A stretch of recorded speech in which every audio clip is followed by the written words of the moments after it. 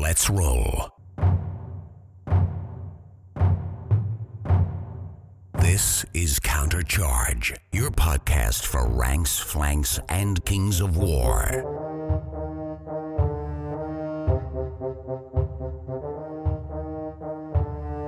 Join your hosts as they delve into the world of Panithor and bring you worldwide coverage of all things Kings of War.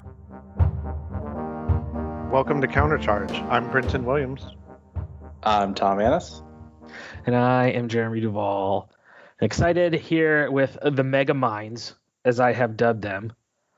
We have the one and only Dojo's Everyman, the Spy Master, handsome Tom Annis. How are you doing, Tom? Great. Thanks for having me on. I'm excited for Masters coming up and excited to talk about it tonight. Yeah. And then I have Brenton, the Great Abandoner, as I have dubbed him, now that he has moved on to sunny San Diego and left. That is I'm definitely losing in the nickname game here. Like, Tom gets hyped up with all these nicknames, and I'm like, oh, I wonder what he's going to come up with for me. And he's like, the Great Abandoner. The Betrayer. I just made sure I took a picture of the one tear that came down my eye when you moved, and then I'm just going to get it tattooed on my face, like in that Johnny Depp movie. Like the one tear on my cheek. Sounds fair. Yeah, I mean, it makes sense. So it just makes sense. Yeah, I'm just excited to have both you guys on. You know, everyone. I think a lot of people know your guys' work on Dash 28, and I think sort of Brenton and Tom have kind of taken on these roles, especially in the blogosphere. I don't know if what would you call it, or the textual landscape of the Kings and War community, especially around tournaments, as having like a really interesting insight. If I was ever to open up a meme factory, I know Brenton would be like my executive vice president in charge of marketing. Always picks the best memes. Yeah, I think we're just. I mean, I don't want to speak for Tom, but like, I think we just think about Kings of War too much, and that eventually needs an outlet somewhere. There's only so many like group chats and conversations with sort of random folks, especially when we've been locked in our house and away from the game store and away from events, and it just has to find an outlet, and a healthier outlet than trying to talk to my 3-year-old or my uninterested wife seems to be writing articles. So well, that and Jake Cherapika periodically threatens to kick us out of the Writers Dash 28 group if we don't publish something. So every couple months we got to come up with something to say. I really like the writers chat, so I don't want to lose out on that exclusive access. So I have to write things periodically, or he'll throw me out on my ass. Well, I mean, I got to get in this group just so I can get in there for the Mike Atkins Dash 28 Masters dinner special. I gotta get into that elite best of the best group. Yeah, he was talking about opening up a Dash 28 OnlyFans page the other day. So, you know, who knows? Well, and now we're talking my language. So once we get into the OnlyFans, no, I don't know anything about that. There's already a Dojo one. It's called Only Spams. Only Spam. And just for everyone, there's the page with Dustin flipping tires with no shirt on. You know. Yep. Something for everyone. I write all day, every day for my job. So it's a good outlet for me to write about something that's not as boring as my work. So I enjoy it. It's just I don't always get the time to do it. I wish I could write more because Britton's right. I think about the game way too much, which hopefully leads to some interesting articles every once in a while. But I think it's cool. You know, we're going to have some special coverage coming out for our episode 500. And one of the themes that I see sort of in a lot of when people are reflecting and kind of looking back over the last few years on Kings of War is sort of the maturation of the hobby, right? The community's come a long way in the last 5 years. And I think you see that evident in not just raw numbers, but you see it right in content spaces like blogging or YouTube video or whatever. Compared to what there was 5 years ago, right? We see a lot more now. Yeah, Absolutely, and like the sort of take I can have from it is Masters. I remember I think it was the Masters Pat Allen won. And I remember sort of like a couple of the lists popped up on Facebook, and like there was talk about what happened, and you could sort of piece. It was like this event shrouded in mystery that like I was trying to get information on because I was in that phase of your Kings of War journey where you're just like consuming everything you can, but you're entirely lost. And I remember just being like, oh my gosh, there's a Masters. What lists are those? And just hearing about some of the lists and being like, what? That's even possible? And now I look at it and it's like, we have a Dropbox with every list. We have coverage breaking it down. In previous Masters, we had like live coverage at the tables with breakdowns. We have podcast recordings. We have podcast recordings with winners. We have like so much coverage from so many different sources of the same event that was so shrouded in mystery 5 years ago. It's really amazing growth. Yeah, I agree. And for me, Masters is just really inherently interesting, an inherently interesting event because, well, for a couple of reasons. Like for me, the first reason is because it's when people kind of, show all their cards, they take the list they think is the best list. Just battle wise, it's not what they, at least for most people, it's not what they have painted. It's not what, most normal people that are not Jeremy. This is the type of that they bring.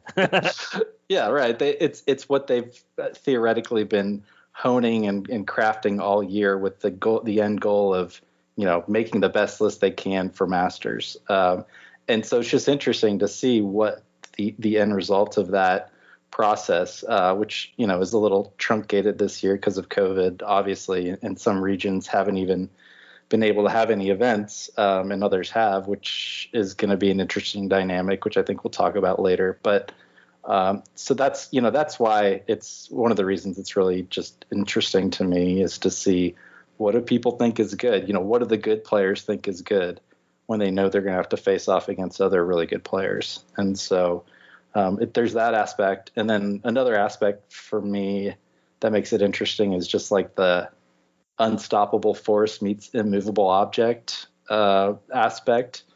For example, I don't think Jeff O'Neill, with his infamous Goblin list, has lost a single tournament since 2018, and he hasn't been able to make it to the Masters the past couple of years, but he's going to be there this year. And Dustin Howard has won every single tournament he's been to with his ice elementals. And there's a lot of other players like that, not just those two, that dominate in their regions. And then we get them all together at the end of the year and let them duke it out and see who wins. And it leads to some really epic games, some of which we're lucky enough to capture on video for posterity. Like I'm thinking, for example, of I think maybe it was 2 years ago in the 5th round, Aaron Chapman's Slave Orcs faced off against the aforementioned Jeff O'Neill's Goblins in just a super epic game that I've watched maybe 3 times, just because it was so interesting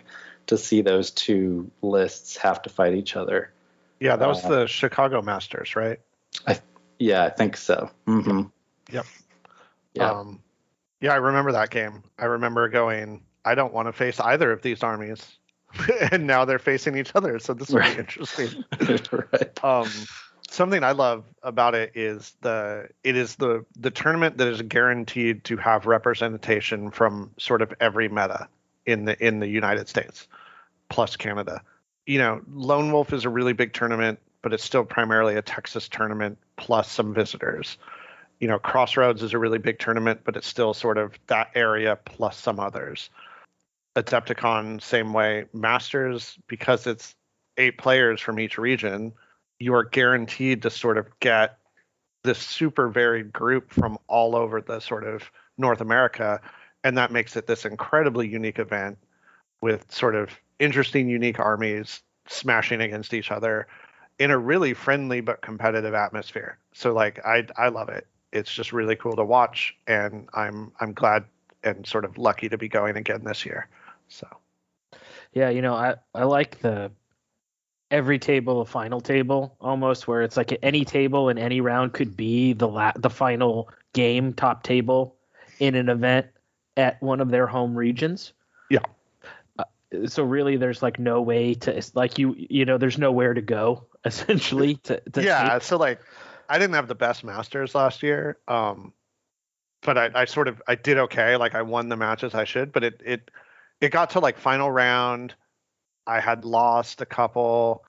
I just had my like one bounce back game, and I'm like, round 6, I'm down near the bottom. Let's see what happens. And like Chris Kapsner comes walking up, and you're like, cool, that's my 6th round easy game now near the bottom is just this guy. And it's like you're looking around the tables, and there's no real easy games. And if you embrace that, it's a lot of fun. It means you're going to have 6 good games if you let it. And I found you too, it's just like the error of victory or defeat is just so razor thin. It's like every game almost feels like I need a turn 7 or I don't, or when you're playing at such a high level with high level people, right? It just comes down to all these just like close games to where a 2 and 4 Masters could be really close to a 4 and 2 Masters. It just depends on you get those 1 or 2 rolls to go your way. Yeah, that, and also like, everybody that's going knows where how to deploy their army. They know generally what they want to do in every scenario. Their army's going to be in the right spot. And so all of that's just, baseline. Sometimes that kind of knowledge and experience can help you win a couple games at a normal GT, but here it's like that's just assumed. And so it really does showcase those players who can go up a level from there and know, what their army's counters are and how to overcome the weaknesses of their army when they match up against that counter, and just a whole host of other things that really make the best players the best players. And yeah, every game is tough. But the best players typically, the best of the best, they're usually there at the end for a reason. And so it really does challenge you to play your best and see how good you really are. So yeah, it's great. The other thing I like about it too is it's like Kings of War. It's not Kings of War with everybody gets a dragon that, can shoot a laser out of its butt or something, or, like it's just Kings of War. It's straight up scenarios, blackjack scoring. It's pretty much the standard. And so I think the results carry a lot of weight as far as, what's good. And you can't really, there's no asterisk in this tournament. It's just straight up Kings of War. So yeah, no one who's won a Masters after the fact are you like, oh well, oh man, they spiked dice, you know what I mean, or they had the crazy whatever. Maybe they had some dice go their way, but usually people who win Masters, it goes, oh okay, makes sense, right? Yeah, and you're not sitting there with that like, well, I would have won, except the 3rd scenario was played lengthwise on the table, and right. Everyone got 3 free cannons, and you played cards in the middle. And don't get me wrong, I love interesting scenarios. I like all that, but it is fun to have a straight up sort of by the book event that says who is the best at this game as written. And then you can spend the rest of the year doing crazy, interesting stuff, and then get back together and say, okay, we're all same set of rules, the scenarios we know. Let's just see who's best at this. It's a lot of fun. We've used the Super Bowl metaphor in the past, and it's kind of unexciting, and people use that a lot, but it really is this is when it is straight up what happens on the field. You know what I mean? Not a lot of extra craziness. It's the people get on the field, they get on the table, and they throw down, and to see who is the best on the field. And what's cool this year, it feels like Masters. Like it's a little subdued. There's definitely people not able to come this year for various reasons that, pouring one out for a Canadian contingent that can't make it down, and a lot of other people that will be missed. But it still feels like Masters. I was worried about how the scene would react to taking such a long break for some people, not everyone, but for some people it was a really long break, or at least a light tournament schedule. And what would Masters even be after a year like the year we had? And it feels a lot the same. It feels good in this prep and this lead up and seeing the armies drop. And I'm looking forward to the matchup cast. So I'm just happy it feels like we're getting back to some sort of, I don't want to say normal, because it's not going to be exactly normal, but back to sort of life as it could be. So, and I think that we could have very easily not had a Masters this year. It could have gone the other way and just been like, oh, well, we're just going to postpone it a year and, not do it or whatever. And I think from our discussions on the council, we were trying to think about, is there a way that we can still have Masters, but do it in as safe a way possible? Give us some time to plan it underneath a TO who has such great experience running bigger events, just because normally when we have the different regions bid for Masters, that is so difficult to bid to host an event when you don't even know what the state of the world is going to be in your area, right? Yeah, so, Texas stepped up. Which was basically Tom whispering or messaging, being like, Jeremy, wouldn't it be a great idea if we did this? And I was like, you know what? That was a great idea. So I'm like messaging Mark Cox and being like, hey, man, do you think you would do this? And he's like, a lot of people are telling me that I should do this right now and that this would be a great idea. And I was like, oh, well, let's buy a Master Edit again. So you're saying you can credit me for us having a Masters at all? I'll take that. Yeah, and I think so. I mean, where credit is due. So let the crazy Texans run it, who've been running events, all through the pandemic. Makes sense. But I mean, I think some of the thinking was that here's a region that has held some events during the pandemics. I think in anything, you learn your lessons, you make mistakes or whatever. But I think that they had the experience. And then Mark, just when you come to it, who on a fly could put together a big event? And there's not a lot of TOs who could just do that and who are sending you emails. Because with Masters, right, it's not just all your normal prep for a tournament, right? You have the matchup cast. I mean, other tournaments do matchup cast, but Masters just carries with it all this other sort of extra stuff that you have to deal with. Yeah, we have Mark as kind of the overall TO, who obviously he runs Lone Wolf every year. We have Ryan Smith, I think he's basically the co-TO and head paint judge, and I don't think there's a better paint judge in the country than Ryan. And a couple of our other TOs like Todd and some other guys are going to help out as well on the day of. And we have Matt Carmack doing the live streams, and he and Patrick Zor-Allen did them. What was that, like 2 years ago? When we had Masters in San Antonio. In San Antonio, yeah. So they have the experience doing that. We have the venue for the venue for Masters is the same as Lone Wolf, and it's so we're used to having a big event there.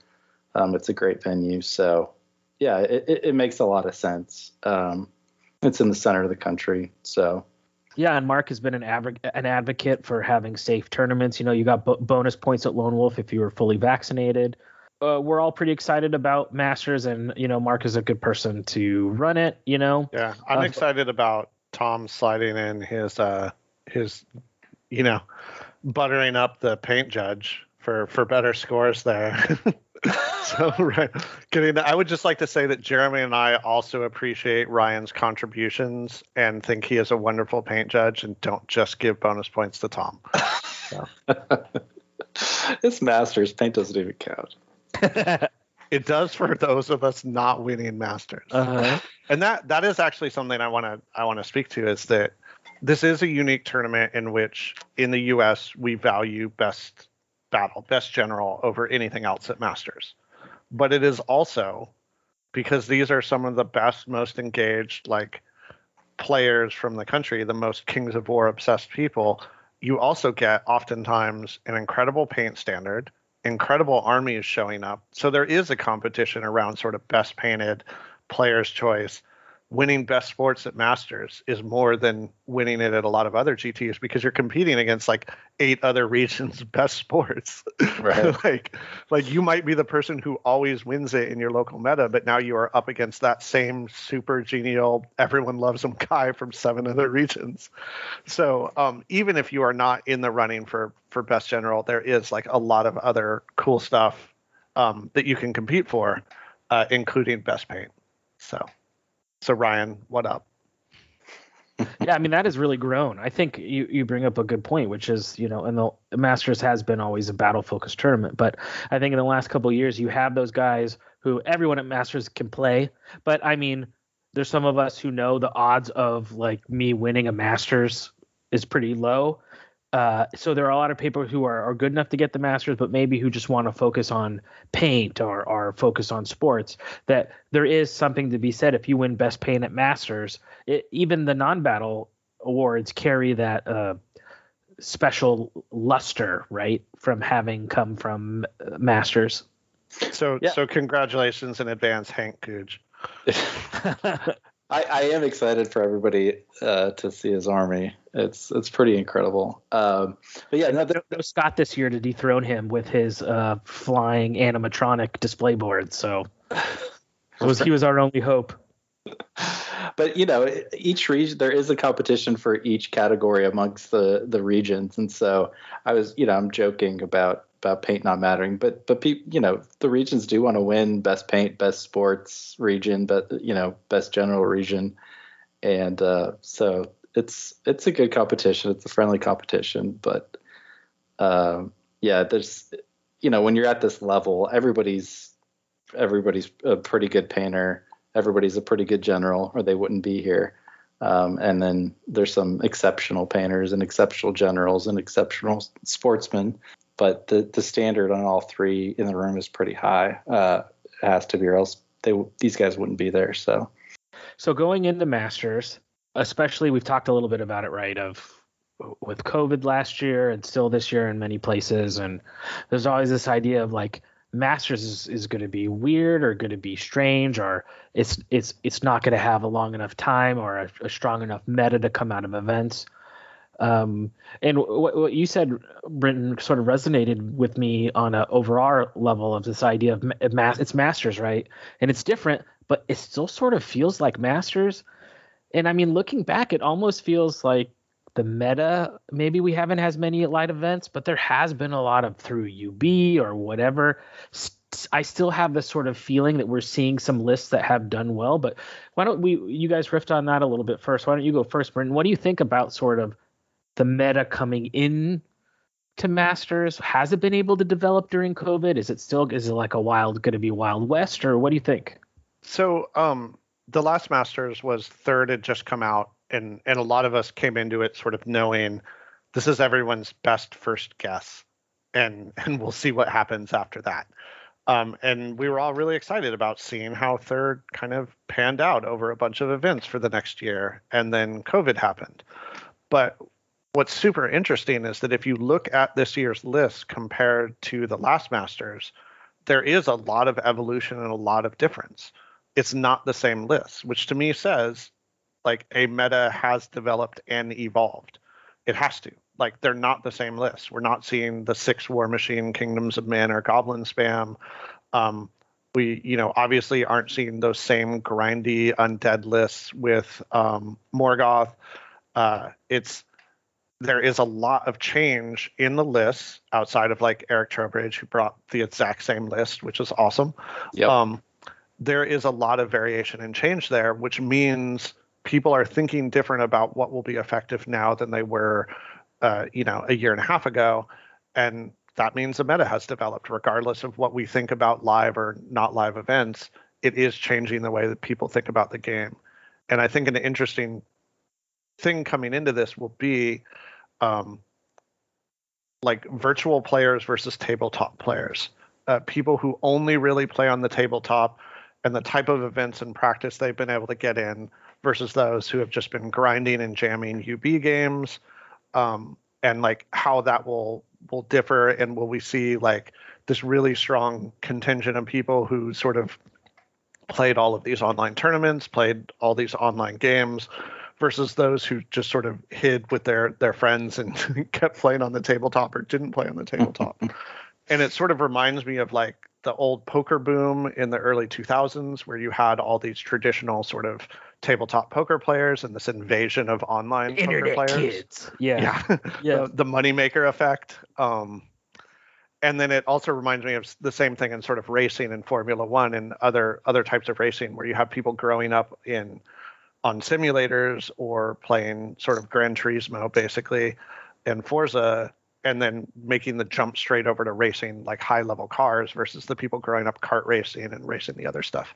I just find that sort of physical, tactile group of players versus the sort of UB focused players, and seeing how that shakes out when we're all let out in this tournament. It could be an interesting trend, or it could be nothing, but we'll see. Yeah, I don't know. So I think the meta, quote unquote, it goes through cycles a lot quicker on UB. So like there's some lists that are coming, and I won't mention them by name, but I look at them and I'm like, oh, when you play like 3 more events, you're gonna realize this doesn't work. Like I can see what you're thinking, but when you play a little bit more, you're gonna go to this. Like everybody else has been going to this. You gotta message me what those are. And then there's some lists that, I know because I'm one of these guys who's been playing on UB all pandemic, in addition to in-person events, where I can see like, I know what you were playing at the beginning of third, and I can see how your list has evolved. And I, often because I talk to you, I know why it's evolved. And so, it doesn't mean like those players that I'm talking about are going to do better than some of these other players. But I can definitely see that effect, and it'll be interesting to see how it plays out.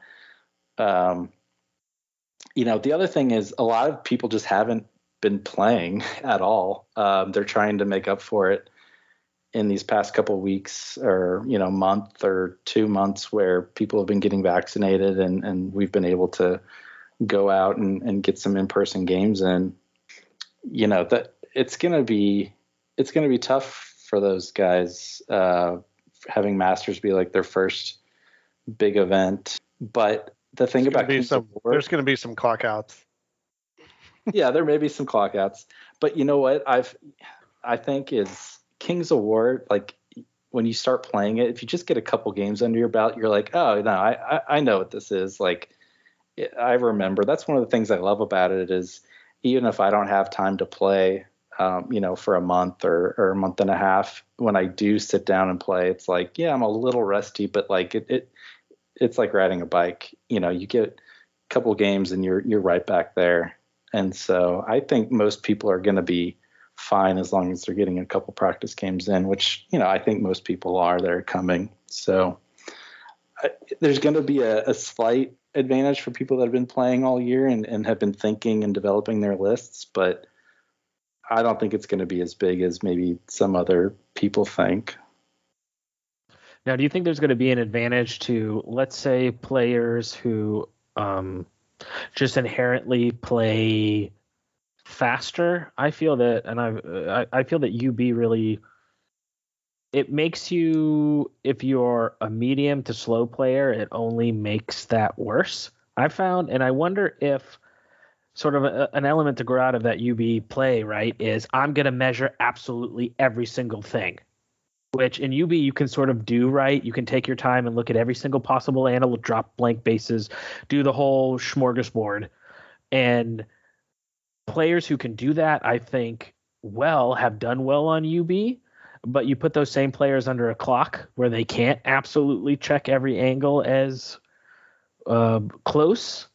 I wonder if for those people who are just have that innate ability to just play and not have to check everything like that, I wonder if they're going to have any sort of comfortability. Yeah, I don't know. I don't know if it's a UB versus not UB thing. I think it's just like how many actual physical games have you played? Because it's way different. I don't think there's a lot of people coming that have exclusively played on UB. I think there's a few, but most people have been going to, a tournament or two, with some exception, or playing in person. But it's just Kings of War on the tabletop is a completely different experience and requires different skills than playing Kings of War on UB. I mean, there's obviously a lot of translation, but it's way different. And it's going to be hard because really the two regions that have had the most in-person events are the South and Southeast, and they usually do well anyway. So I think if at the end, right, if we're done with Masters and the number 1 and number 2 teams are the South and Southeast, who's to say, well, they've had more events, so obviously they were going to do good. But it's like, I mean, they do good all the time. You know what I mean? Yeah. Well, the Pacific Northwest is like half dojo, so you can count them too. But you know what I'm glad is that the Midwest and the Mountain region, at least, they've snuck in a couple tournaments like right before Masters, Bug Eater, the Kansas City GT, and so I know those guys have been getting some pretty good reps in a tournament environment, and so I'm really happy about that. Yeah, because as you say, Kings of War at the tabletop is a totally different game. You have to be able to play multiple rounds in a row while heavily drinking. You have to be able to keep your late game concentration when being smacked in the ass by Mark Cox. It's just a totally different game. Yeah, game four on Saturday is going to be an interesting round. Oh man, that's the worst. That's the only thing I'm not looking forward to. It at least so like last year there was best of the best, and we all went to play game 4, and everyone in best of the rest went and like ate dinner and hung out and like had a great time. And I'm just looking at them all just like walking away, like take me with you. Yeah, I don't want to play. Oh man. But yeah, seeing angles on the tabletop is a completely different skill than seeing angles on UB. And so I just hope people have gotten in a couple games, because like I said, it comes back pretty quickly, but you do need those 5 games, 10 games just to get back into the swing of things. So I think I'm going to have to bust out the Kapsner maneuver here at some point and actually put my army on a table and like move it around. I have played my Masters list once though, so I will not. At least that way, I'm not going having never played the list. Like after 4 or 5 games, I think I'll be in the groove with one game left. So that 6th round opponent better watch out. I might know my army by then. But yeah, watch out. Watch out. It's gonna be you, Jeremy. Actually, I hope not. You should be far away from me. We've never had to play each other at a Masters. No. I always Rashad's not here. I used to always play Rashad. Yes, but I will say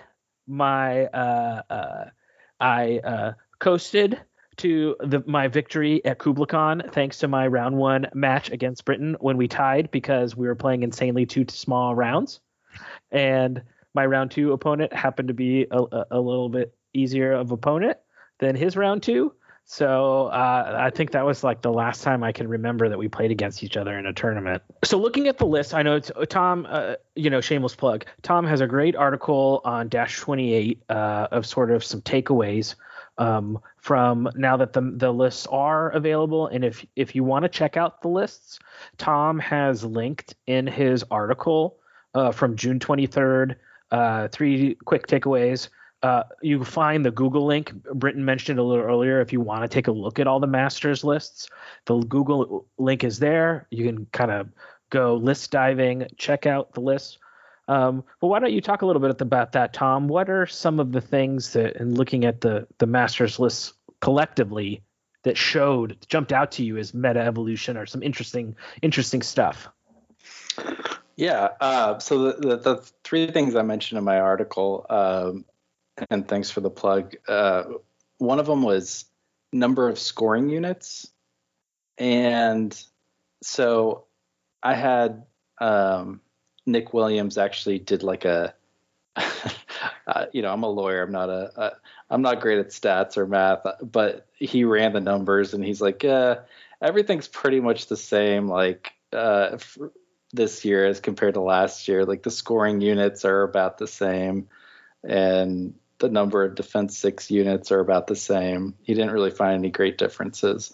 But what stood out to me about the scoring units which was the first thing about my list, or first thing in my article, was just how many lists were like exclusively scoring drops or all scoring drops except for one. And so maybe the average is the same across all the armies, but like if you have all scoring units, that doesn't happen by accident. That means you have a theory about how you win in Kings of War and 3rd edition. And so I definitely noticed a trend of players making a conscious decision to bring as many scoring units as they can. Most people have about 13 or 14 drops, but almost all of those drops are scoring units, and so they're kind of mitigating the average number of drops by bringing scoring units. So they might be facing off against a list that has 17, 18, 20 drops, but they have an equal or greater number of scoring units, and so that kind of mitigates the lower number of drops they have. So that's one of the things I noticed. And there's a couple of examples. I also, in my article, linked to a spreadsheet that has Mike Atkins helped me put together, that has all the lists and then a couple of different categories like scoring drops, unit strength, number of shots, number of defense 6 units. And it has kind of like the standard deviations for each list that Mike helped me calculate. And so it's pretty interesting to look through there. But scoring drops was the first thing I noticed. And I wonder, I wonder if that is also too, the more we get removed in time from Warhammer Fantasy or that style of gaming, or people enter into the Kings of War gaming fresh, not having experience, so much of that old school was, one building on the side, another building on the other side, everything in the middle is empty, and you just are trying to kill each other. And maybe there's a scenario sort of floating in the ether around what you're trying to do. Whereas Kings has been this game that truly is scenario based, that, we've seen more people begin to gravitate towards having more tools to play scenario, as opposed to just saying, well, I'll kill you, and then when I'm done, I'll move my stuff around where it needs to be. Yep. And I actually, truthfully, I think it's a little overrated. Like, I'm one of these players who really likes to bring a good number of individuals. Like, for my own list, I have 15 drops, but 4 of them are individuals. Especially the combat individuals, they're still really powerful with 360 charge arcs, and there's just a lot of things you can do with them. And so, I don't know. There's a lot of lists that buck that trend. Like, there's a couple goblin lists that have more non-scoring units than scoring units. I mean, it's basically like their rabble and their wingets, and they're like, okay, you can try to kill my rabble, but if you do, these 12 or whatever non-scoring units that I'll shoot are gonna really punish you, and I'll still have 1 or 2 units with unit strength left at the end of the game. And so it's an interesting, the dissenters of kind of the consensus on scoring units is interesting to me, and that's one of the things I'm going to be interested in seeing how it all shakes out. Yeah, for me, the interesting part of that trend when I looked at it is it seemed like we didn't have really low and we didn't have super, super high that much. I know in previous years there's been those lists that show up with like some ridiculous unit strength, or you have those armies that showed up with like 12 unit strength. You have no idea how they're actually going to win, and They just hope to kill everything and have the only scoring unit left. This one felt like the low drop armies were pumping up their unit strength, And the high drop armies were like taking a bunch of individuals, weapon teams, etc., and sort of lowering their unit strength back to this kind of norm. It felt like people had decided what was enough, and the lower drop armies were trying to pump up to that, and the higher drop were taking all of these utility characters, not caring as much about overwinning on unit strength. Yep, that's definitely true. And if you look at the numbers, it actually backs that up exactly. Like last year's Masters had higher unit strength, or more lists with, higher than average unit strength, and assuming the average is around 25, 26 or whatever, it had less extreme unit strength armies this time. So yeah, you're dead on that. So maybe like that middle of the bell curve around that, as people are starting to work out what the community feels is that sweet spot. Yeah, I mean, that's one interpretation is we're learning as a community how much is too much and how much is enough, or how much is too small. But it could also just be like these people's unique, it's such a small sample size, it could just be these people's unique take, or their meta or their testing environment says this is what they need to be doing.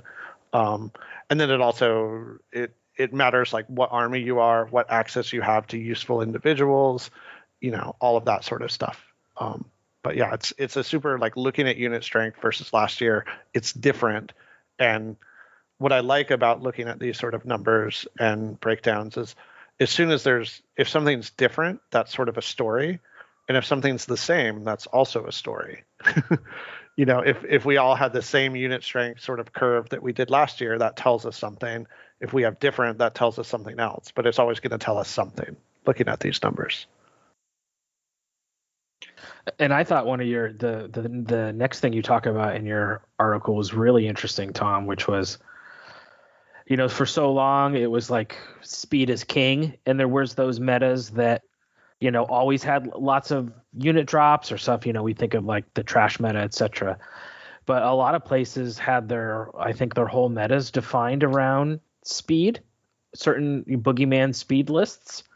But that's something that we're not really seeing in this Masters as much as in the past, right? Yeah, absolutely. One of the statistics that I didn't put in my article, but which backs up the point, is, and it's kind of it's subtle, but it's interesting. So, looking at unlocking units, the number of unlocking large cav units, which are generally a little bit faster and a little bit more expensive than large infantry unlocks, actually the large cav unlocks have decreased and the large infantry unlocks have increased, which tells me that people are discounting speed, and instead the way they're playing is large infantry, which hits just as hard as large cavalry, and then they're also building in some chaff. So it's more of like a slower hammer plus chaff type of build that people are doing, versus let's take a bunch of faster units. And so it's just like, let's just downgrade all the way because I already have chaff, and so that's one of the numbers that kind of backs up that observation. The other thing is, like, people hate dragons now. You can look through these lists, and they're almost, with some exception, like most of the Ratkin lists have the demon spawn. There's Keith Randall's elf list, which has a dragon, but other than there's some Basilian. There's a Basilian paladin dragon plus, or the big dragon plus Julius in one of the lists. Yeah, no, and there's I think there's like 2 Basilian lists that do that. But other than those, like, people are not bringing dragons. They just don't think they're good for whatever reason. And in some lists they are good, but just as a trend, I noticed people aren't taking dragons. People aren't really taking cavalry as much as I think they used to. Instead, it's all take a bunch of chaff, take your best chaff units, take some slower units, and that's kind of kind of what people are going towards. There's some definite outliers from that. Like Grant Federer has the sort of Basilian Boogeyman army, the one you sort of every edition someone does a variation of this list that just scares children. It's the like 4 regiments of Alohi, 3 hordes of Alohi, Samarkand, Julius, and some other pieces. But it's just that sort of like, oh dear Lord, everything flies, everything fast, and everything hits. I didn't pick it as one of mine because I think it can get found out, especially at the Masters level. Not by me. I don't want to face this list, but I think there's a lot of lists that will give this a lot of trouble. But it's still interesting that like there are a general trend of not going for speed or speed pieces, but then the people who did just sort of like put the pedal down and picked all Basilian Alohi and that sort of thing. So yeah, I think Grant did really well with that list at Lone Wolf until and then eventually I know he lost to Jeff in the last round, who, you know, Jeff is probably one of the best reactive players in the country, I would say, is just sitting back, he sets up his stuff, and then he's like, it's you know, you do you, bro. And I think that can be challenging for this type of speed list, right? You're setting the pace, but you also want to be able to take advantage of your players' mispositioning. So I'm curious what this list is going to do against like a defense 6 wall or like a really just reactive list. If he doesn't engage in the right spots, like you said, this list can kind of fall apart pretty easily, I think. Yeah, and that brings up another interesting point. You know, there's, like Britton was saying, there's the Alohi list, there's Keith Conroy's herd list, which, you know, other than a regiment of 4 shamblers, the slowest unit in the army is a speed 7 D, you know, wild charge D3. I forget if it's Spirit Walkers or Tribal Spears unit. And otherwise it's all like speed 9 Lycans and speed 10 Harpies. He runs the big horde of Spirit Walkers with haste. I believe. With Brew of Haste. Yeah. So they're so speed 7 wild charge D3. Right, and that's the slowest unit. Ass beaters. But the bigger point that I was going to bring up is another trend that I've noticed is people aren't really taking what some call like the gatekeeper lists, like the extreme skew lists that will knock out, you know, a lot of armies. But if it meets its counter, then it doesn't have as good of a time. Like one example that is missing from the Masters that kind of surprises me is the Kapoka Forces of Nature Phalanx list with a bunch of tree herders and 4 shamblers and whatever. Like that's a very specific list that would give a lot of these lists a hard time, but nobody brought it because I think the reason is everybody has it in their mind that like, well, I'm pretty good with my list or else I wouldn't be here. If I know I can win like 3 games, 4 games if I play well.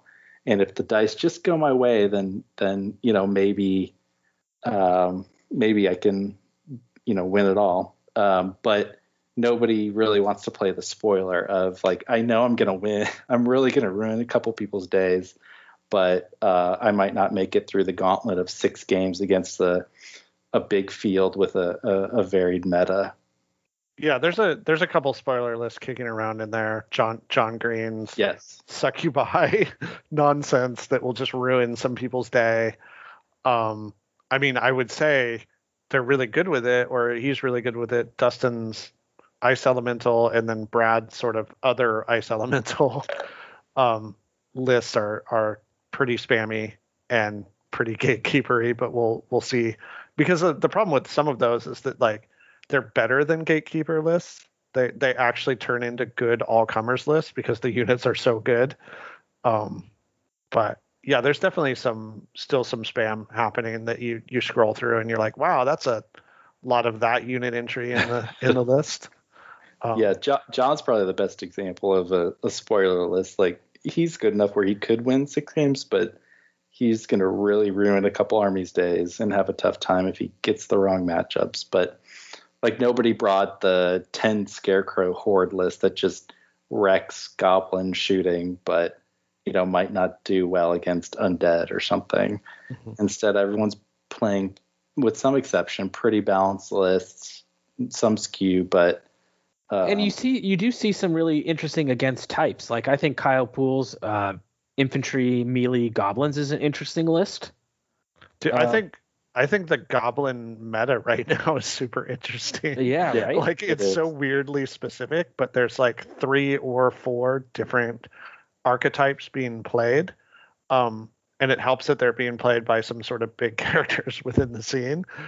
Kyle is bringing his sort of uniquely Kyle take on goblins, but he's another one of those sort of crazy players that just jams in games, and whatever he is bringing is going to be sort of well tested. And then there's the sort of Jeff O'Neill, Travis Tim side. And then Shannon's got a slightly different list. George has a slightly different list, although I don't like George's list as much. It's sort of like there isn't just a goblin list. It's a lot of very different takes on it, which I think is a good look for the game when one good army can have multiple different ways to potentially win with it. And it's nice. Like, I know it's interesting to see some players, who, like Shannon, had to originally move off the goblin chariots now, and now he can go back. So it's interesting to see him playing a goblin list that's sort of akin a little bit to what he did in second edition a little bit. Of course, he's got, the triple wing it nonsense.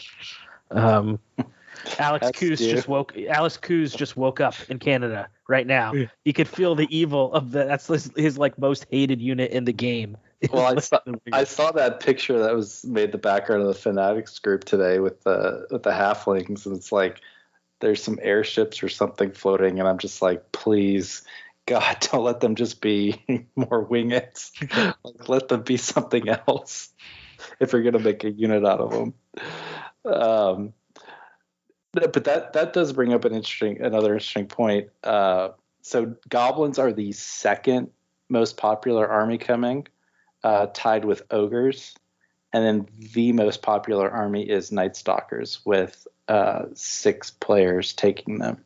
Yeah. And so if you kind of average it out with 26 armies in a 64 player field, you'd expect about 2.5 players to take each army. So 2 to 3 players. And if you look at here's the armies that aren't there: Forces of Nature, Free Dwarves, Bracken Slaves, Sylvan Kin, and Twilight Kin. And then there's 1 Herd, 1 Elves, and 1 Brother Mark. Everything else is kind of either average, what you'd expect, or higher than average. And so I think some of the armies it's not like a 40K situation, where an army will get a new codex and some armies will just be waiting, years or for a new one. But there are, I think, one feature of 3rd edition is like there are some lists that just don't get a lot of love and they need to be reworked. And this Masters just backs that up. Like the armies you'd expect to not be taken in great numbers are the armies that aren't really being taken. Yeah. When you read that list out, it was like, besides maybe Forces of Nature, although right. Forces of Nature is kind of, some of their stuff is farmed out to so many other lists that it doesn't feel as necessary right now.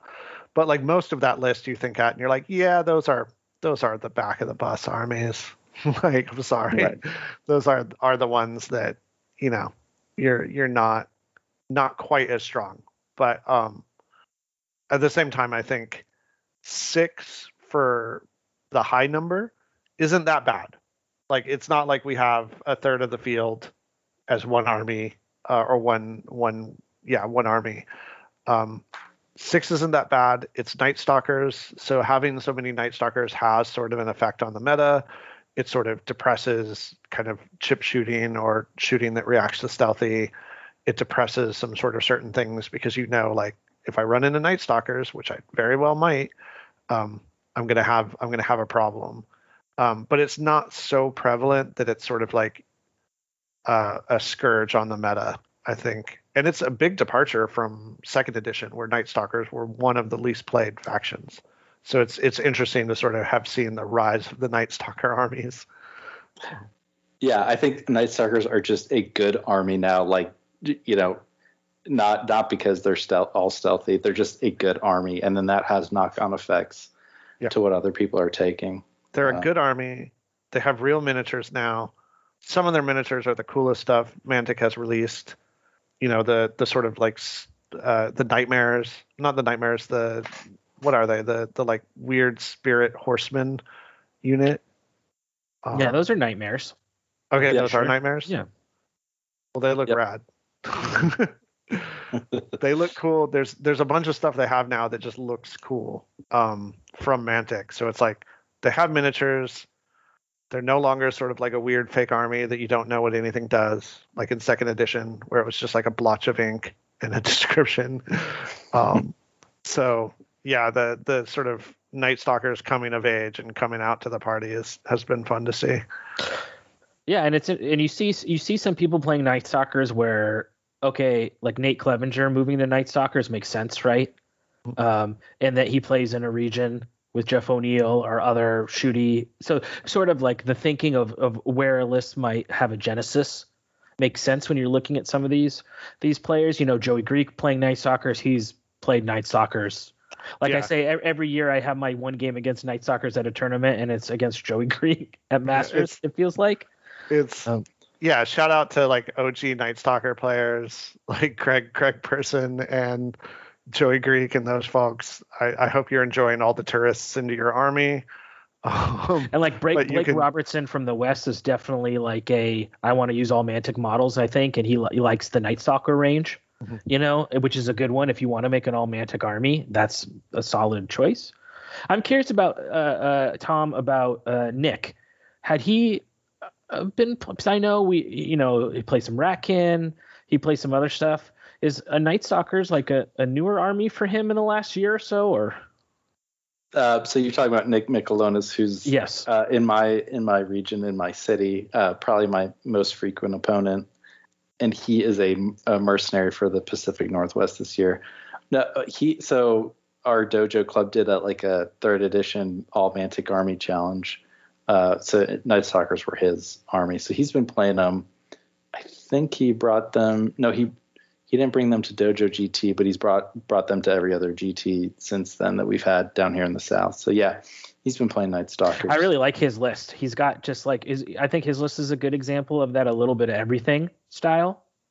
He's got some Reapers, he's got some Needle Fangs, he's got some healing, he's got some fiends, he's got like what you would want in a Night Stalker army, like big scary monsters, some of their good large infantry, large cav choices. I think his list is interesting.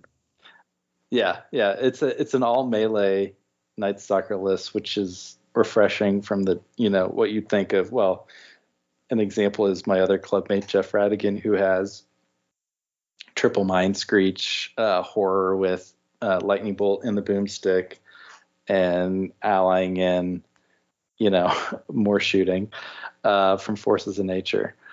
So I think the armies that are in a good spot have varied builds, and I think that's showcased in some of these lists.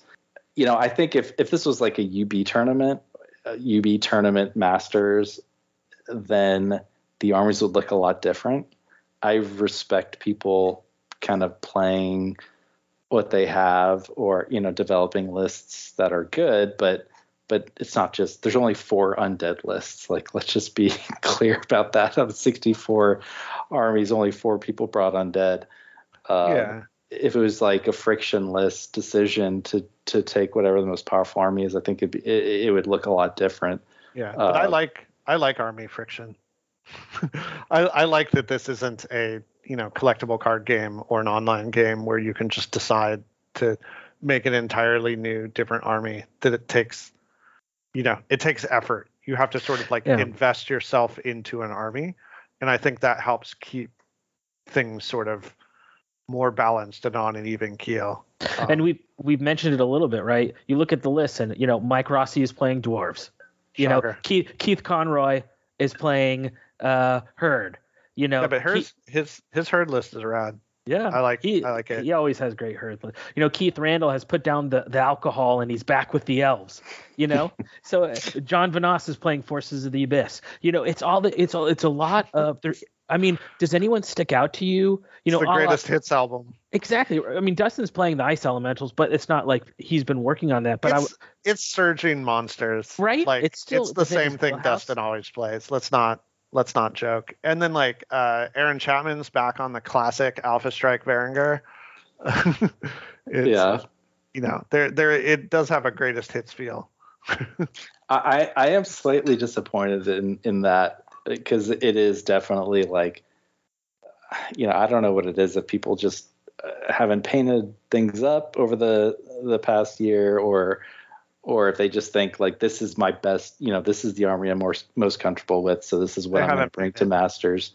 But there, I think some of the guys who I think have the best shot at being the Master are the ones who are bringing like 3rd edition lists and not just taking their models and trying to make a list out of it. Like the guy I would pick to win it all, who I have already on record, is Adam Ballard. Well, I was just gonna say, when you're looking at the lists, who is playing a list that's not, I mean, he's the Silverbreeze guy, right? So right, he's the Elf Silverbreeze guy. Yeah, it's and I played him with that list, and it is, designed and built within the 3rd, like you said, within the 3rd umbrella. Is I'm making a list for this edition, and I'm not just going to bring my army that I played for 4 years. Right.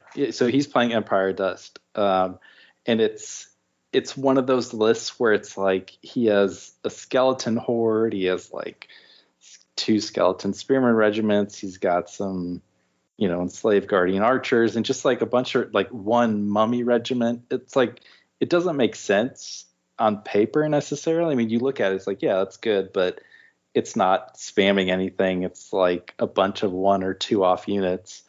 But guess who was on the top table at Dojo GT against Dustin back in July of last year? That was Adam Ballard.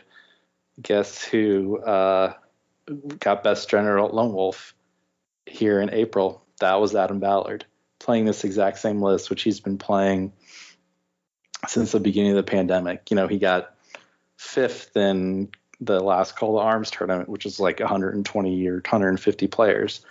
So some of the guys, and Dustin's another really good example of his Ice Elemental list is like, that's a 3rd edition list that didn't exist before, obviously, because Northern Alliance didn't exist before. But there's a couple of these lists. It's like, this is a 3rd edition list. It's not just you using your models. And I think those guys are going to do really well.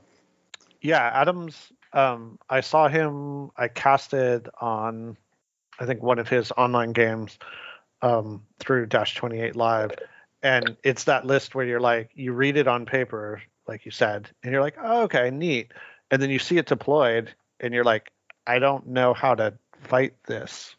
And as I'm not fighting it, I'm losing things, because there's enslaved guardian archers, there's soul snare, there's all kinds of stuff sort of making your life miserable, multiple bone giants. It's just this like perfectly sort of constructed jigsaw puzzle you have to figure out very quickly, because it is doing work on you as you are trying to unlock it.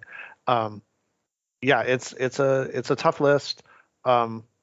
Sadly, Adam Ballard and I have a side bet, so I have to root against him, and that's as much nice stuff as I can say about his list. It's obviously going to fall apart. I don't know why anyone in the world takes it's trash amazing units that he has in here. It's trash, and he's going to owe me money. So, Well, he said he can't beat goblins with it. I mean, that's like the weakness of monster mash type of lists. Which so I'm hoping his first round matchup is Kyle Poole. His second round matchup is Jeff O'Neill, and as soon as regional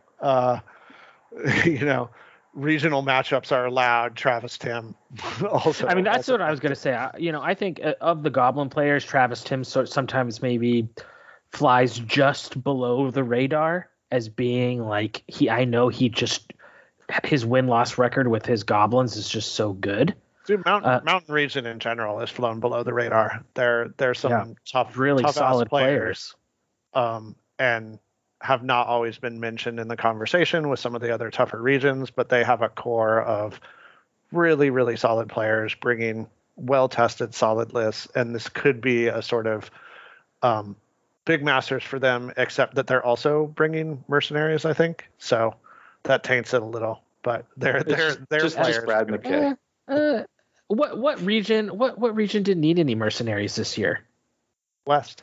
Oh, that's right, bitches. From a region that was Rashad, Brinton, and myself, and Mike Grant, and a couple others, we have finally grown. It's amazing how your region's not that small when you get one group from one city join, and all of a sudden, like we got the Reno guys playing now, and it's like, oh, dude, our seed is like quadrupled in size. That's something that I've noticed though. Like even in the worst year for tabletop gaming ever, like almost every region, with the unfortunate exception of the Pacific Northwest, which has problems because half their region is in another country and has a border situation, like almost every single region has enough players where they're just like, yeah, even though a bunch of people aren't coming and turned down their spots or didn't, they just didn't want to come, or couldn't come for whatever reason, like nobody needs mercs. That's a huge difference from the first Masters where I don't know the exact numbers, but there were massive numbers of mercenaries. So I'm really happy that each region seems to have a really solid growing player base to draw from, and has people that are interested in coming to the Masters.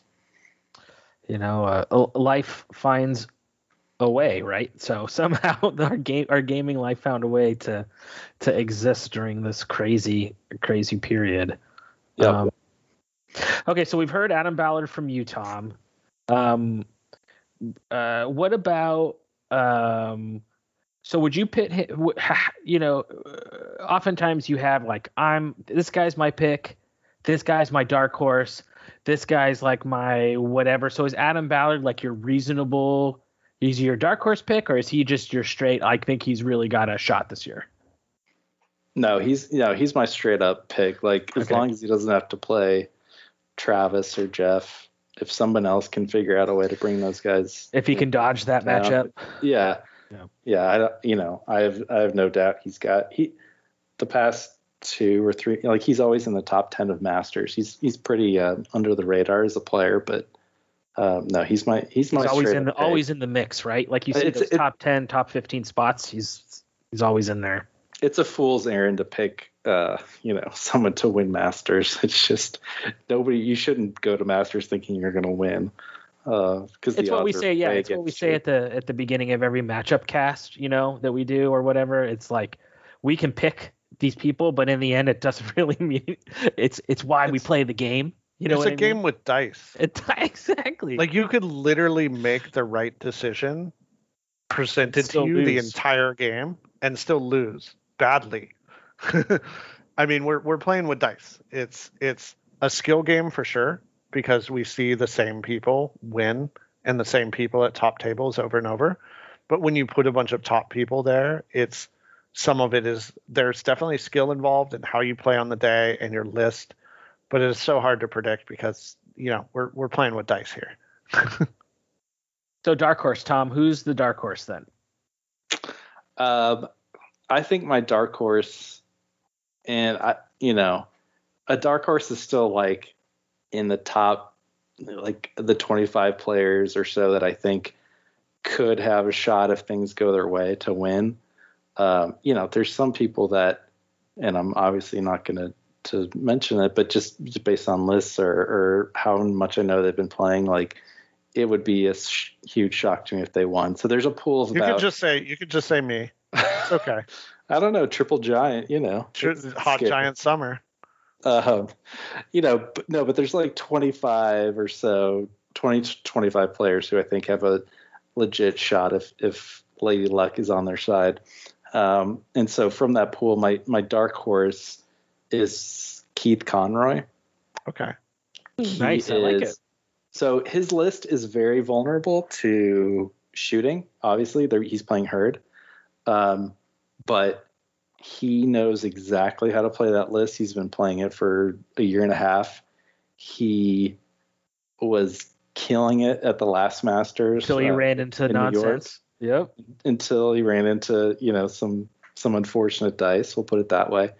But he's one of these like UB degenerates. Like not only does he play on UB, he does play by email games. So he's like, at teaching during the week and like playing Keith Randall on UB on his phone, like one turn at a time. So he's just got a ridiculous amount of games in with his Herd list, which he's refined to have it exactly where he wants it to.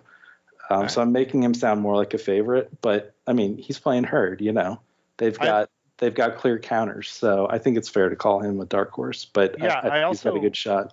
I love the idea that like after last year's sort of issue and run that like he spent this entire pandemic. It's like a training montage from Rocky that he's just like, he's playing UB like as he's lifting weights in the snow and like he's at school like answering questions with like 5 UB games up on various devices, and it's just his full training montage. And he's coming back. He's got a game going on with Keith. He's got a game going on with Paige. He's got a game going on with Australian guy. So no matter what time of the day it is, someone's awake for him to be. 24 hours of UB.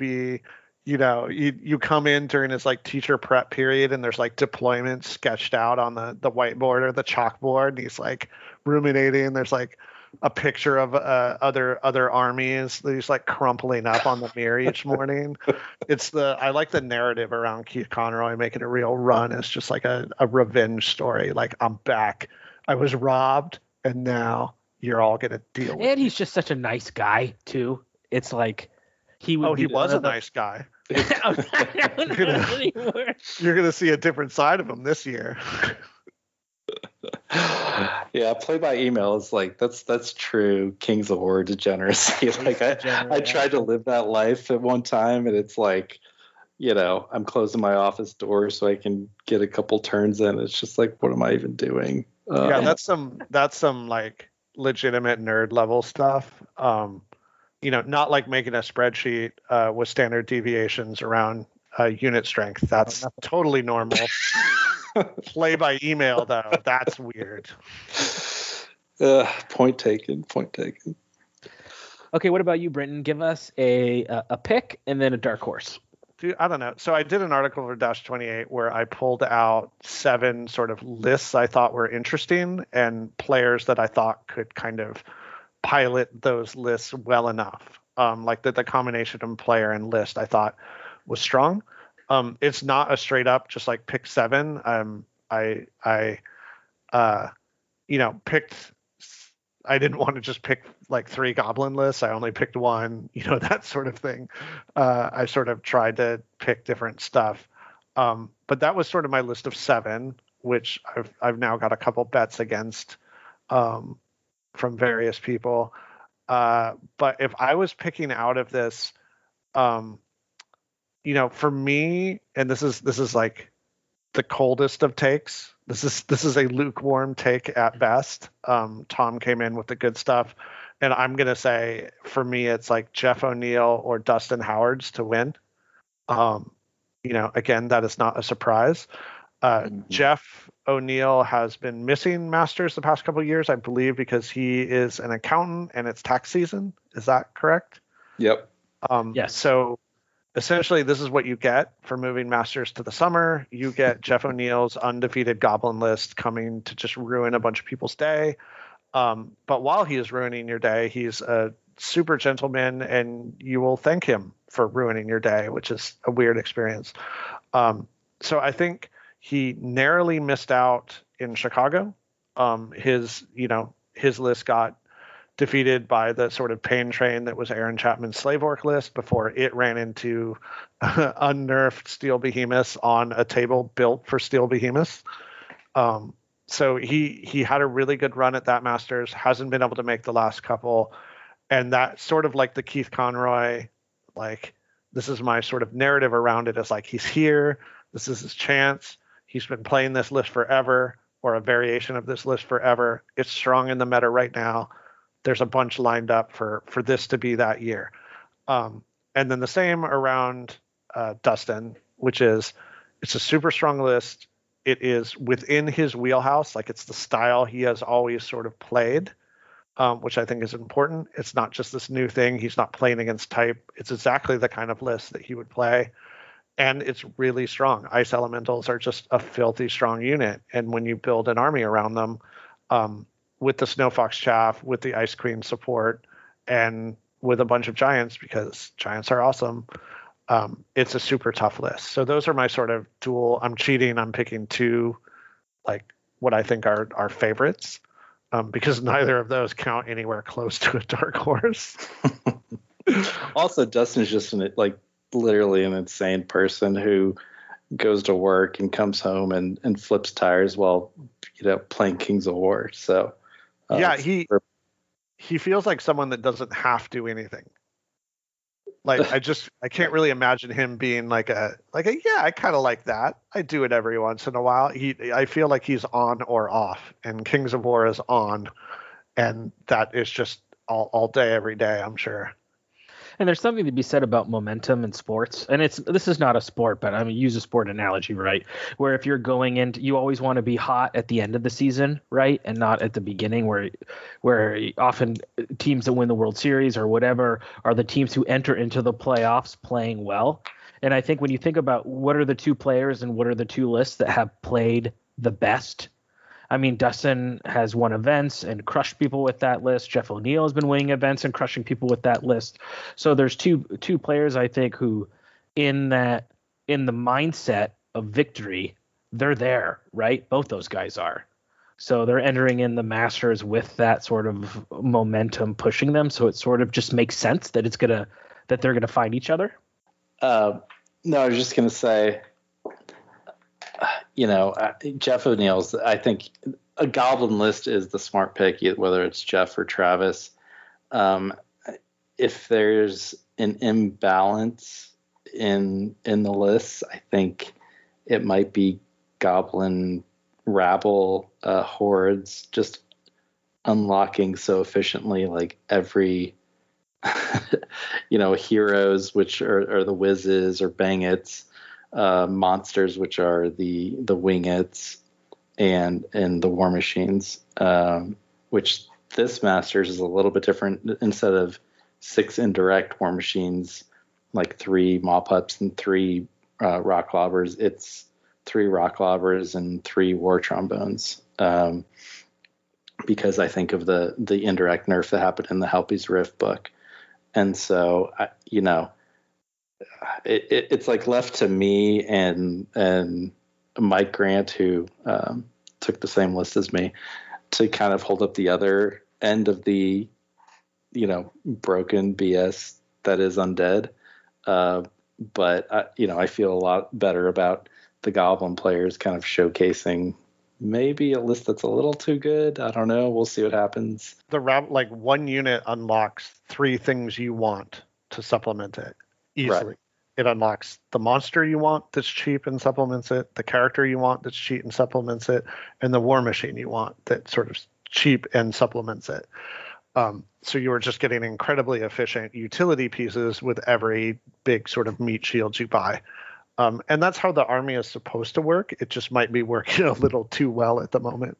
Yeah, goblins are a whole lot more interesting in this edition than they were last edition. It might just be a little out of whack, but we'll see. Yeah, and then in terms of Dark Horse, it's always a little hard to define Like, because like you pick someone as a dark horse, and they're like, well, of course that's not a dark horse. Everyone knows they're amazing, and it's like it's Masters. These are mostly good players. Like, it's not some unknown we're gonna pick here. But I'm gonna cheat again and pick 2 because I'm a cheater. Why not? Do it. We already talked about him, but Travis Tim, I think, is like the other Goblin player with that same style list that doesn't have as big a name on Goblins as Jeff O'Neill, but I think just crushes it. Like, he brings Goblins out for sort of special occasions like Masters and just smashes people and doesn't quite make Master. So like you're not seeing him in the same light, but I think he could have that breakout year. The list is right for it. He has experience with it. It's sort of like mountain region, a little disrespected, kind of, chip on their shoulder. I see that working for him and can win.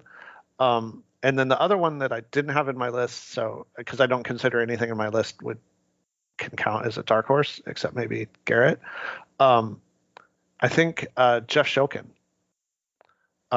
So he's a super skilled player out of the Midwest, out of the same sort of proving ground that has brought some great players from up there before. And he is playing a really compact, really just tough Abyssal Dwarf list. Again, I looked at who has experience with the archetype, if not the specific list. And he has been playing dwarves super, super effectively over the past couple of years. So high surge, sort of high defense dwarves. And this is a variation on that. So it could either be he has switched over to Abyssal Dwarfs and is going to crush it because he has experience and this is the better version, or all of his powers will have gone away and he's unpracticed with this list and just threw it on there because it was something he had painted, and I'm horribly wrong. But and he has doesn't he have siege breakers in his list? Yeah, he has allies. Allied siege breakers. Yeah, that's crazy. And that's something we didn't talk about, but 11 of the 64 armies have allies. 3 of which are ogres, and all 3 ogres are allying the exact same units, which are 2 siege breakers and an ASB, which is interesting. And then 5 of the 11 allies are nature allies, despite the fact that there's no nature mains coming. Yeah, there's no nature coming because they're all allied out. The pool was empty.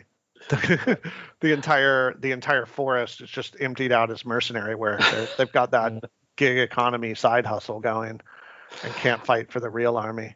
Right. But yeah, Jeff Shokin's list, it's one of the things we didn't talk about is like defense 6 is still a thing. It is still hard to deal with. And he's bringing a lot of it. So yeah.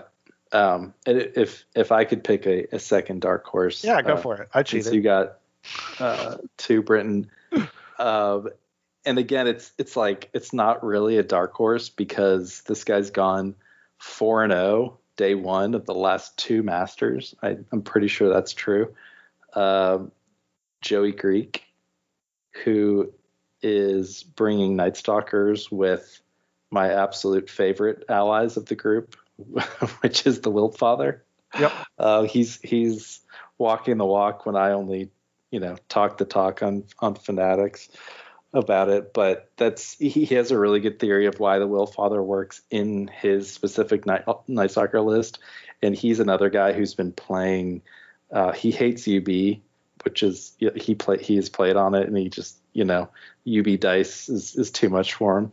But he's been playing in a lot of in-person events, traveling. He's a mid-Atlantic player, but he goes down to the Southeast to compete in some of their events, and he just plays a lot in general. And so I think, if you told me Joey Greek is the master this year, it wouldn't be a shock. Because like I said, he's gone 4-0 day 1 the last 2 Masters. And if we could run a one-day Masters, if Mark Cox could get 6 games onto that schedule, he would be my shoe-in pick. But day 2 does exist, and day 2 does not like Joey Greek. And Joey's just one of those examples of when we talk about depth of field, where, like you said, maybe he hasn't won or had top finishes, but it's just a guy who is just really difficult to play against. I played against him almost every year, and he is tough. I mean, he is just really, really, really solid. And like you said, if once he puts that day 2 together, I mean, he's going to be up there in the mix. So that's a good. Yep. And yeah, hopefully he won't wilt day 2. That was and we shouldn't let this podcast go by without talking about the reigning master, Eric Trowbridge, who, 100% respect to him, is running it back.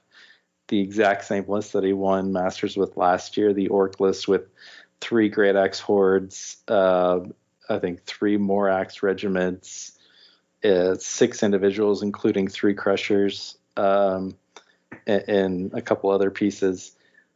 It's still as good as it was last year. I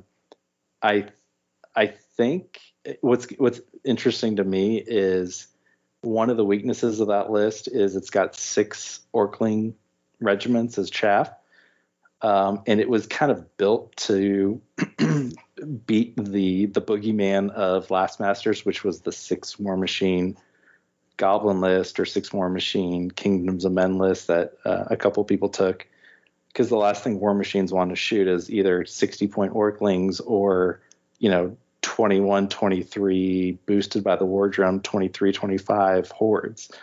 They want to be shooting 15-17 really expensive hammer units, and so that was really just a great counter meta list for last year. And I think it's still an excellent list. And one of, like, Britton, you included him in your 7 people you thought could potentially win in your article.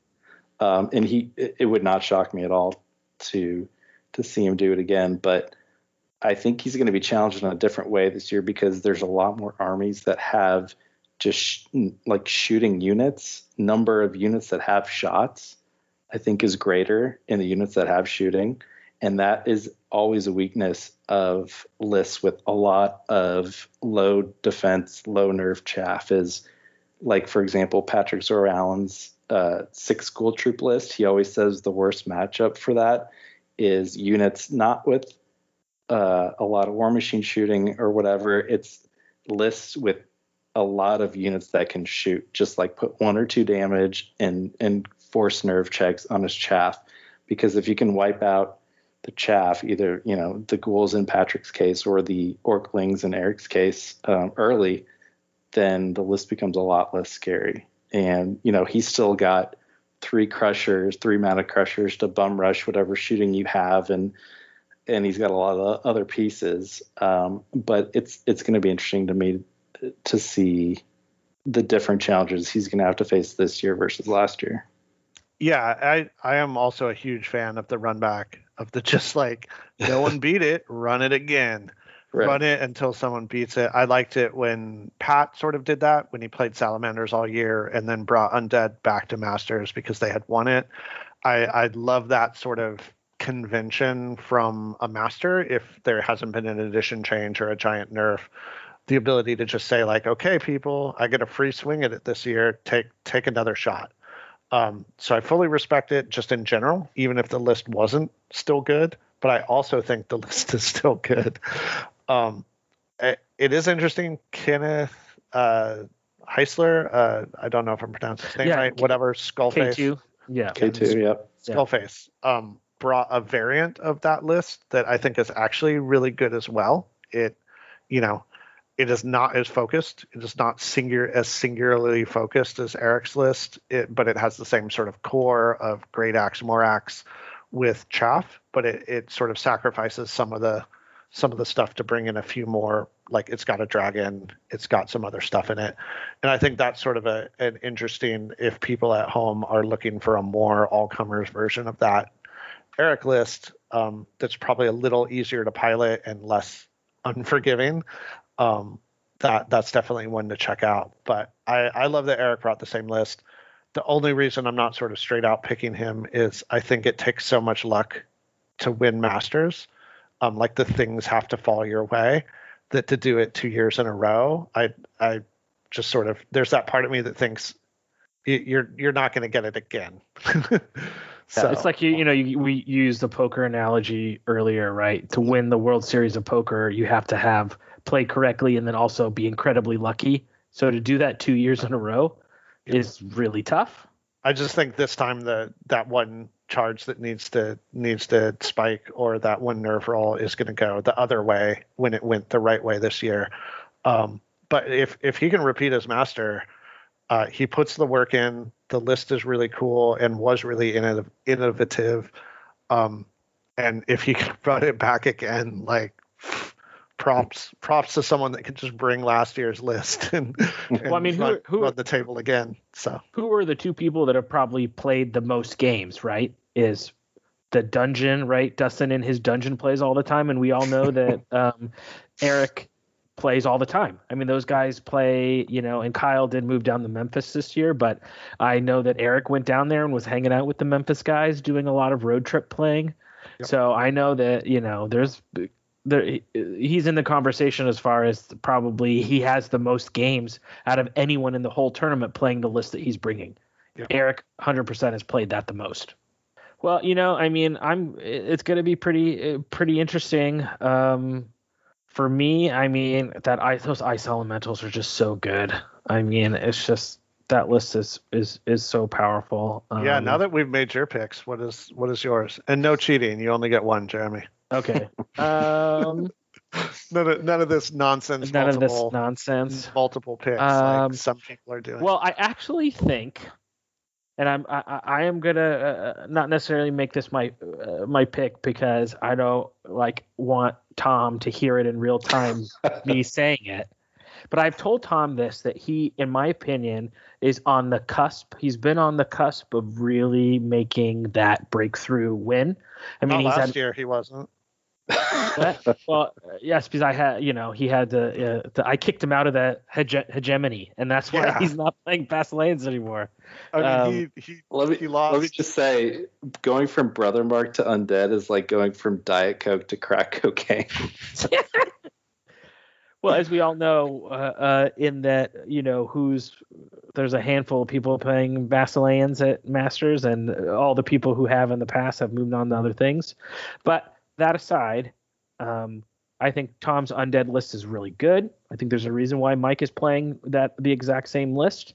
I think that it's the type of list that if it gets a couple things to go its way, it has so many hard-hitting tools that you can make someone have a real bad day real fast.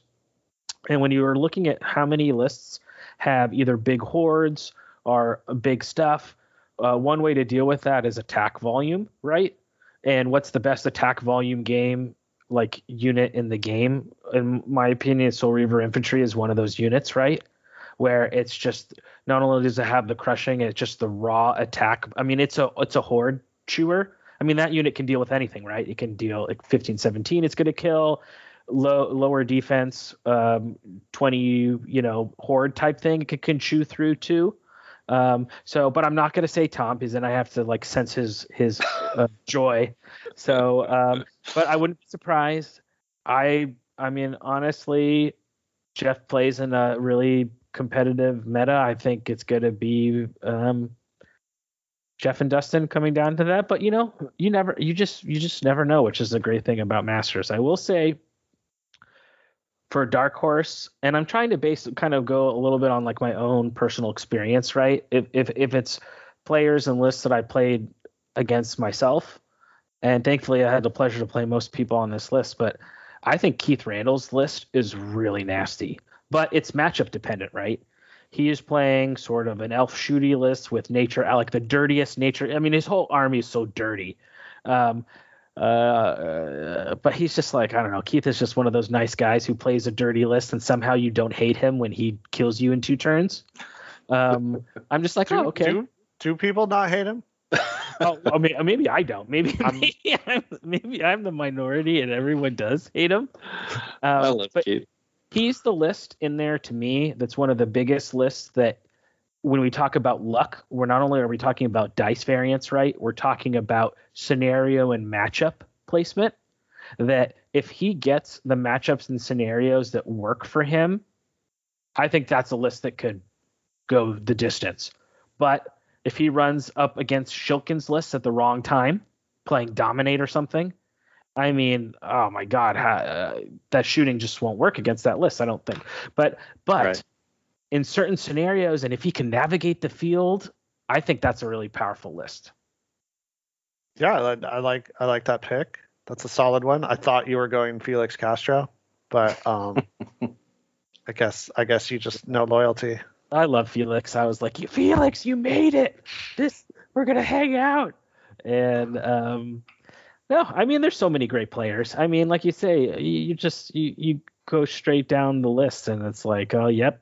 Jeff Swan's coming off a Lone Wolf victory on a list that people were like, dang, man, that's trash. Yeah, no, I went back a couple months ago. I went back and looked at who's won the South tournaments since Kings of War began in like 2016. This is another, really productive use of my time. And Dustin and Jeff Swan have won basically 2/3 of the tournaments that have been held. Like, not 2/3 of the tournaments that they've been to, 2/3 of all the tournaments that have been held in the South from 2016 to 2021. And so, it's the Masters. The field is just so ridiculously deep. It's really, we're doing this before matchup casts, which are coming out. I guess this is going to come out Sunday, Jeremy. So matchup casts will be tomorrow, Monday, and Tuesday. So we're doing all this before we know what the matchups are for round one, which is a huge deal. And it's just a fool's errand to say anything with certainty about any particular player. Exactly. It's just us riffing on some stuff that these brilliant minds have noticed or seen, but it's fun. I mean, this is a fun aspect of the hobby, I think, to think about, like Britton said, these narratives and storylines and what's happening behind the scenes and all. It's why the sort of Masters, there's always the couple weeks before Masters, right, and the couple weeks after Masters where you're ruminating all about this cool event. Dude, that ride home, the ride home where you've entirely ripped up your army and have planned 3 new projects in just the like, for us it's a flight home, for others it's a drive home. But yeah, the amount of armies that are like, oh, this started at the Postmasters dinner conversation and continued on the ride home and then became my next tournament army, because I love this stuff. The other thing I wanted to mention, I don't know if anyone just has, like, I don't think it's going to win. I don't even know if it's going to do well. I just applaud the gumption armies. And for me, it's Drew Gaddy's dwarves, which is 3 ranger regiments and then just Brock Riders. Yeah. 5 regiments of Brock Riders, 1 troop of Brock Riders, 2 dwarfs on Lord's Beast, and a Berserker Lord on Brock, of course. So I don't actually know that it's going to do that well. I would love him to prove me wrong. Don't take anything personally, Drew. But I just love that that's showing up, that someone's just brought a giant pile of Brock Riders after everyone thinks they're trash. So good luck to that. I love seeing it. I love seeing just sort of, as I'm scrolling through a lot of these sort of balanced, make sense lists, it's fun to see 3 ranger regiments and a bunch of Brock Riders pop up in the drop box. Yeah, I'm really curious to see, you mentioned him earlier just for a second as one of the Basilean players, to see how Donnie does. Donnie coming out of Lake Swat area, right? He's running really what we thought would be sort of kind of the dominant start to a Basilean list back in the beginning of third, which is the triple Paladin Foot Guard regiment with Defenders plus Panthers Palace Guard, and then he running the Wonder Twins with their with the dad of the High Paladin Saint Julius, right? It's the 900 points of 3 models basically. And it's interesting because this was sort of a space where in the beginning of third, some Basilean players were kind of when they were trying to find out why the army is now so trash and to try to find something that works. This was an area that they thought maybe would be good, ? So come on. Gur Panthers are great. They are good. Ogre Palace Guard are some what I've learned over the past year of watching other people play Basilea is Julius is the Shobik of Basileans. I think he should probably be in every single list because he's just ridiculously tough to deal with. The kind of you don't even bother trying to kill him because it's not even like points denial. It's not even worth attempting to do it. Right. Well, and Ogre Palace Guard are straight up one of the best large infantry in the game. They do exactly what they need to do, nothing more, nothing less. Like just from a stats and like strength perspective and cost, they're just great. I think the problem is all of you Basilians got used to easy mode of the double formation where everything just charges and wins. Just charge everything in the front. It doesn't matter. And now that the army takes some nuance or maybe a different look, you think it's trash now. That's what that's why I went to Undead easy mode, right? Yeah. So one of the other cool things that they do at Masters is they do region awards. So I think we're gonna, as we get sort of wrapping up the show, I thought it would be cool for us to just talk a little bit about that. What do we think region-wise? Let's start. We'll kind of cover the sort of main, sections. But what about let's say battle for last, right? Hobby. What do we think about Hobby? Anyone seeing some pretty armies? I hate to say it, but South. It's going to be pretty hard to deal with in Hobby. Hank Googe's army is stupidly amazing, and I hate him for it. It's that sort of thing that you're just like, I'm so glad that exists in the world. Everything he makes is just sort of so smooth and clean and cool and creative. It's awesome. I'm a fan. And then it's just like, and backing him up is Jeff Swan, amazing painter. And Dustin, who has been, progressing leaps and bounds and sort of has this fearless painting style where he just goes for it. And his army looks really good. I don't know as much about the rest of it. Someone named Tom Annis, I think, speed painted some filthy undead. But Dylan Murray is Salamander's third. Yeah, his army is really nice looking. Yeah, so like. F that region. They all have great painters. That's just a like top 4 that is going to be hard for anyone to deal with. So the South is a rough team from the Hobby perspective. Yeah. I not to be a homer, but I do think it would be surprising if somebody else beat the South in paint. I think it's top 8 this year. Well, Mark hasn't finished the pack, and it's like 2 weeks to the event. But anyway, I think the latest version of the pack says it's top 8. So everybody counts. But I do think even with that, it's going to be tough to beat the South. And I know that really Greg great painters. Greg from the Northeast Greg Persons is bringing his Ogre army, which was the one he did with contrast paints. It looks cool though. It does look. I know it's a total, and I say that not. I when we had our army challenge, I voted for it. It's beautiful, but I know like his nature army, as far as like the technical side army, is really, really, really nice, and John Vanoss has a nice army too. Yep. The West Coast too. I mean, you guys, you have Mike, who's always a great painter and hobbyist in general. You obviously, Jeremy, have an extremely pretty army, as well as Brinton. The Giants. The Giants that he's been working on, and the Fight Wagon. What are you adding to the Fight Wagon this year? Do you want to reveal that here, or is that a secret? Well, if Kyle would stop talking shit, I was going to add a little dinosaur, but he keeps starting little Scrabbles, so that dinosaur might be going under a wheel soon. Yeah, I don't know. It's basically like I'm gonna see how much time I have left because I don't want to be painting in the hotel room, a la Jeremy. I'm just gonna shove what I can on it once I finish my big chunky giant, and add a few other things because, like, I love Ryan's paint judging. I respect Ryan a lot as a painter. I think he is extremely generous with his time, his critiques, his sort of love of the hobby side is infectious. So he judged the core of this army back 2 Masters ago. So I knew I had to bring some like new interesting stuff for him to look at, or it would be disrespectful. So I just brought a bunch of big chunky giants that he hadn't seen yet. And just, furiously painting up. And Tom said it before, but just flat out, he's the best paint judge in the country.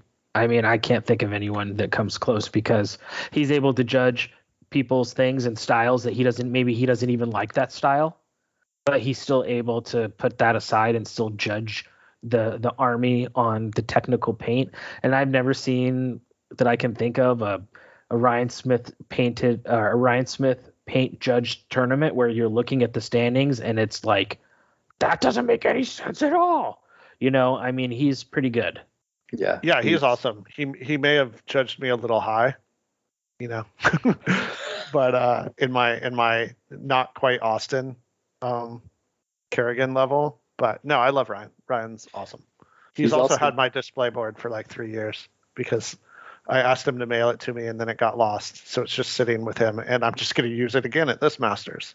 So he's also been making terrain for the event for the past like 3 months. Ooh, it's going to be a nice looking terrain. Yeah. So there's best sports too, right? Yeah. So sports, I think, is really interesting because who won it last year, right? The Pacific Northwest. And now it's Tap Dojo, so that's not happening. Yeah, but I mean, you never doubt the power of Rossi. I thought the Northeast won. I thought the Northeast won sports. Or maybe it was two years ago. Yeah. Was it 2 years ago? It was 2 years ago. Okay. Because I remember the Northeast celebrating, which has some like old Warhammer roots, where they were known as sort of the most competitive, not nice people, most sort of a-hole-ish region, and the fact that they're winning best sports was like, look how they have turned that reputation around. And I think they're a good pick again this year. Like Chris Murphy, Corey Reynolds. Chris Murphy is so nice. Yeah. Keith Conroy, Skullface, K2. It's a bunch of just good dudes. It's hard really to vote against guys. That. That's the smart pick for sure. That's what I was going to say if Britain didn't say it. I do think the Mid-Atlantic, it's got some guys who, so for those who don't know, the Mid-Atlantic, since they didn't have many events this year, they did a lottery. I think it was like top 4 who qualified based on whatever scoring system they had. And then the other 4 were a lottery. And the guys who got in on that are really fun, good guys, and so I think they're going to do really well in sports. What does that say about the 4 that didn't get in through the lottery? Oh well, Alex Chavez, he's great. Everybody loves Alex. Joey, everybody loves Joey. So no, I think it's a strong region overall for sports. Sure. So yeah. And I know we're going to miss Rashad this year. I mean, people always just are like so happy he's there alive on day 2 that he'll get good sports times. We didn't bring our sports ringer from the West. I'm just gonna miss him just not being there, just not being there. He's went to go visit family in Germany, so he would have qualified had he been here and wanted to go. Okay, then battle. What do we think about battle? Brittany, you want to go first? I feel like I've gone first on the last couple, and you're sending me out to the slaughter on this one. I mean, it's hard not to pick the South just because we've been playing the most, and any team that has Aaron Chapman and Dustin and Jeff Swan and some other guys is going to be a handful. But I'm not going to pick us. What I'm going to say is what I think is our biggest competition are the Midwest and the Southeast. But really, that's half the field. Well, I think here's what I don't want to insult Keith Randall. That's what I'm going to say. I think the Midwest is a great pick for best region overall for battle. Like the thing about the Midwest is they're just so deep. Like a lot of the other regions, I think, for example, the mountain region could absolutely produce the master. I think they'll have a tough time winning best general for a region. But the Midwest, like every single guy in that region is just a really strong general. Yeah, I mean, we've talked about it, right? Trowbridge, you're the champ until you ain't the champ no more. Yeah, Shilkin, he got second at Masters. Shannon, former Paragon. I mean, you go down, and then you get to Mark Taylor, who won UB event. I mean, he's a great player too. So I mean, that's John a good Carter. He's won the past 2 tournaments. He won Bug Eater and he won the Kansas City GT. So he's on a winning streak. I mean, Grant with the all Alohi list, he's been playing a lot, and that's a tough list. Donnie with his Basileans, he's been grinding them out all year. Kyle.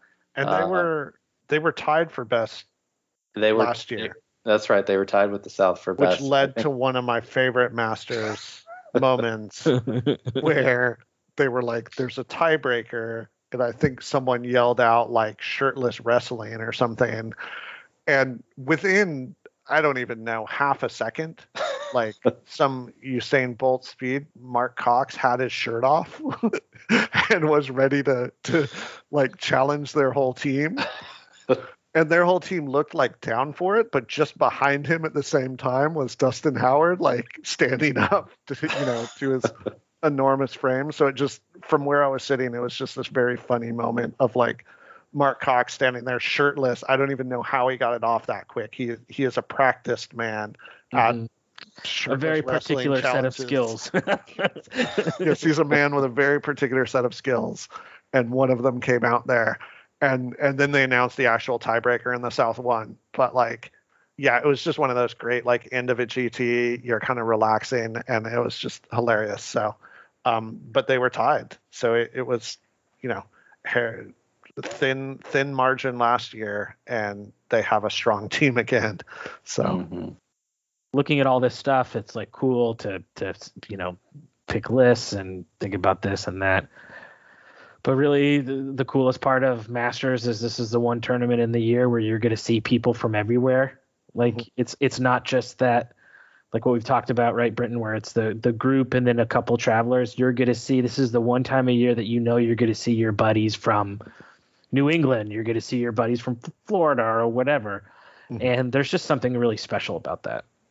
Yeah, for battle, I'm gonna go with the predictable South. I think Tom brought a good army this year, so he won't be dragging them down, and it won't be as close. Because like you basically are the one that made that close last year. Yeah. Mark did come over to me after game 3, or I lost my 3rd game, and he's like, "What are you doing?" Like, that doesn't happen this year. Like the rest of us haven't lost that many yet together. What are you doing? Yeah, I mean, you're playing a real army this year. You're playing an army you've played with. You can't do as bad as last year. So I think that will boost South's overall score. And you're no mercs. So I just hope I get to play Tom and just be able to being like, I'm going to show you what happens when you leave the hegemony. Because either way, I win. And it'll be all like, that's what you deserve. And then I'll lose and be like, yeah, this is why you left the hegemony, because this army sucks balls and you're playing a real army now. So either way, I win is how I view it. So, well, awesome, fellas. I really appreciate you guys coming on. Again, if you're hard pressed to find 2 more interesting Kings of War minds in the community. So I really appreciate you guys coming on. As we wrap up, I know, Britton, you're working on the Giants, a little bit Fight Wagon. What about you, Tom, hobby-wise? Are you going to look good? Do you have any last-minute things you're painting? Or? Yeah, I'm painting my zombies, so 2 zombie regiments, and I have about half of them done. Just need to finish the other half in the next 14 days or so. No problem. Yeah, they're zombies. They're easy. Yeah, I've done my traditional take the week before the GT off of work. In the past, it has always been to finish an ungodly amount of models with no time. And I'm like staying up till 5 a.m. and cramming stuff in. And this year I'm feeling sort of okay about it. So, yeah, I think I'll have time to add some embellishments, fix some stuff and whatever, and not be stressed and underslept and painting in the hotel room until 2 hours before the first game starts. So that's the worst. So I live 15 minutes from the venue. So if anybody that's coming in forgot something, needs something, feel free to hit me up and I'll try to help you out. Do you have like 8 bazillion spearmen for Jeremy? I do have that's what he's gonna with need. His name on it. Oh yeah, because you're not doing Rordia, so that means that unit is not being used then. Yeah. Well, I like Jeremy just stopped painting. No.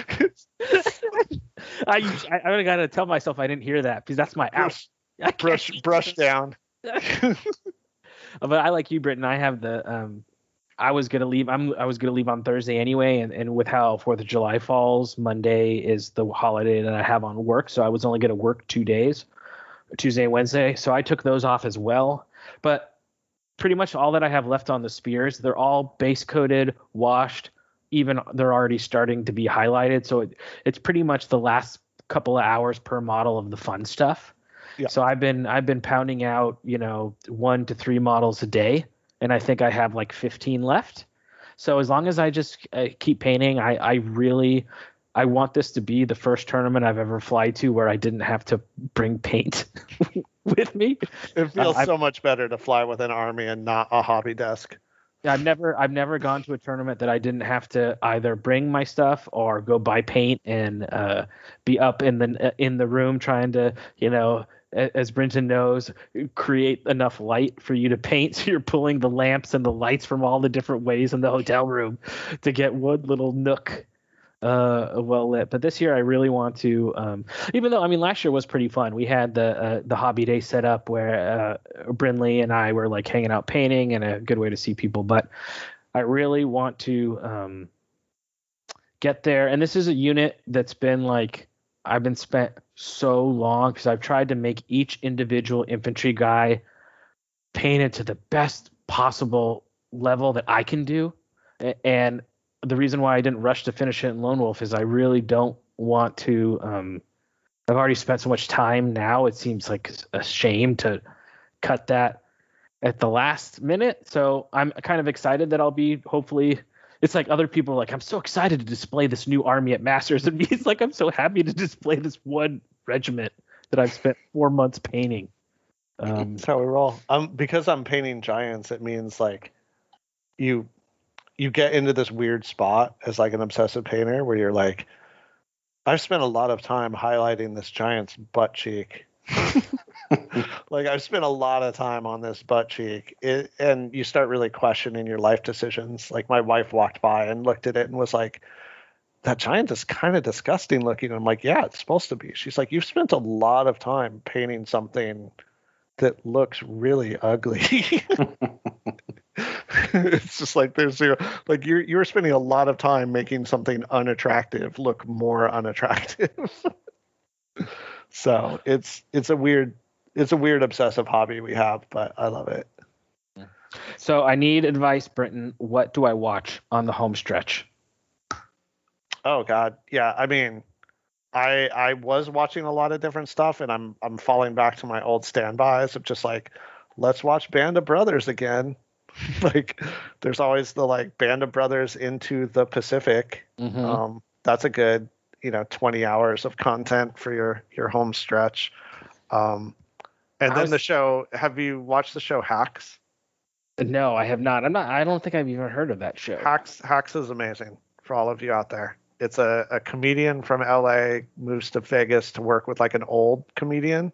Oh, I think I have seen a trailer for that. Yeah. Yeah, it's stupid good. Okay. It's like my favorite show on television right now. It's one season. You'll crush it quickly. So it's not great as a painting show, but I loved it. I think I was going to go old school cheese and maybe do Stargate, the TV show. Oh, I can't. I know you can't roll with that. So no. I love the movie. So I might do that, or Marvel's always like the Marvel movies is always a good fallback on, even though. And then the other fallback for me is The Wire. Sure. Or The Sopranos. Just start The Sopranos again. Oh man, that show's so good. So many good shows, man. Well, cool, fellas. I appreciate you coming on. I'm excited to hear about you. Why did I say that? Okay. That needs to stay in. I don't care, Rob. I don't care what you think, Rob. I don't know why I said that. Hear about you. You know why you said it. You miss us. I do. Well, I mean, I was thinking about like seeing and hearing and the full experience that is you guys, that I was like, maybe I got sort of just distracted by the thought of your essence. Now it's getting really weird. Well, thanks again for coming on. Super fun as always. Rob will be on site at Masters with the Countercharge live studio set up. So we'll be recording a bunch of content for you guys. We'll also be continuing getting snippets for our episode 500 at Masters. We got a lot of really cool stuff planned for that episode. And then also for moving forward, there's a Countercharge survey right now on the Facebook page. So take some time, take a look at that survey. We have some ideas of what we want to do to grow the show past 500, to keep it interesting, to keep it fresh, and to keep the show going for you guys. So make sure to fill out that survey if you haven't, and then just stay tuned. Rob will be editing and putting together all the Masters event coverage pretty quickly after we get back from Masters. And again, Masters is an invitation tournament, but it's a really amazing scene. If you want to qualify for Masters or just get into the tournament scene in general, just find your local group on Facebook, reach out to any of the Masters chairs, shoot me a direct message if you're unsure, who your chair is. Move to California. Oh yeah. If you want someone who'd be so happy to have a real life person to play with, and you have buku amounts of moolah to live here, please move to Napa, be my friend. I have to put like a personal's like a single white man looking for Kings of War partner who also enjoys walks on the beach and hugs. So, but anyways. Do you want to be part of my hegemony? Yeah, do you want to be part of of my hegemony? It's tough, man. I just I don't know. I don't even know where to begin. I just want to give you a hug every time you talk about it. It's hard, man, because it's a lot of it's just you can't. You only have a certain amount of time, right? So it's hard to do my own hobby, do the stuff for the show, go run demos. It's just really tough. And then like when Britton was here, or we've had other players who at least would kind of want to take up the mantle of running the scene as well. And we have that. We just don't have that here. But in the reality, it's like if I only get games in every couple of months when I go spend the weekend at Scott's house or I drive up to Reno, in the scheme of things, that's not incredibly different from how it was, because Britton and I wouldn't play every week either. But it's still tough when it's like, hey, I feel like playing today. Yeah, no, I straight up abandoned you. And I would feel worse about it if it wasn't so great down here. So sorry. Yeah, he sends pictures of like, oh yeah, I'm down at Scott's house. We're hanging out and there's people in the hot tub and the weather's amazing. Just getting a casual game of Kings of War in like we haven't had for a year and a half. Yeah, just getting a little game in, and I'm in my house by myself, But it's cool. I have so many miles. I'm building so many miles on my Southwest account. Eventually, it'll be just like, I want to fly to anywhere, and it will be like, I'll use my points. Especially since now Southwest flies to Hawaii, so we're taking that to Maui for our honeymoon. So that's going to be an adventure, flying Southwest over an ocean. So hopefully you'll hear from me after that. So the Muni of the sky. Exactly. But to me, it's just more miles to use for when I fly to Texas for Texas tournaments. So. Well, I'm excited to see you guys. I'm excited to see everyone at Masters. And, as always, remember to keep countercharging. Thanks for listening. And we'll see you next time on Countercharge. Please let us know what you thought of the show by emailing us at counterchargepodcast@gmail.com, on Twitter at countercharge15, or by commenting on the Countercharge Kings of War podcast Facebook group. If you enjoy the show, you can help others find out about it by leaving positive reviews on iTunes. Until next time, keep countercharging. Music is a composition of Kevin MacLeod and is licensed under Creative Commons.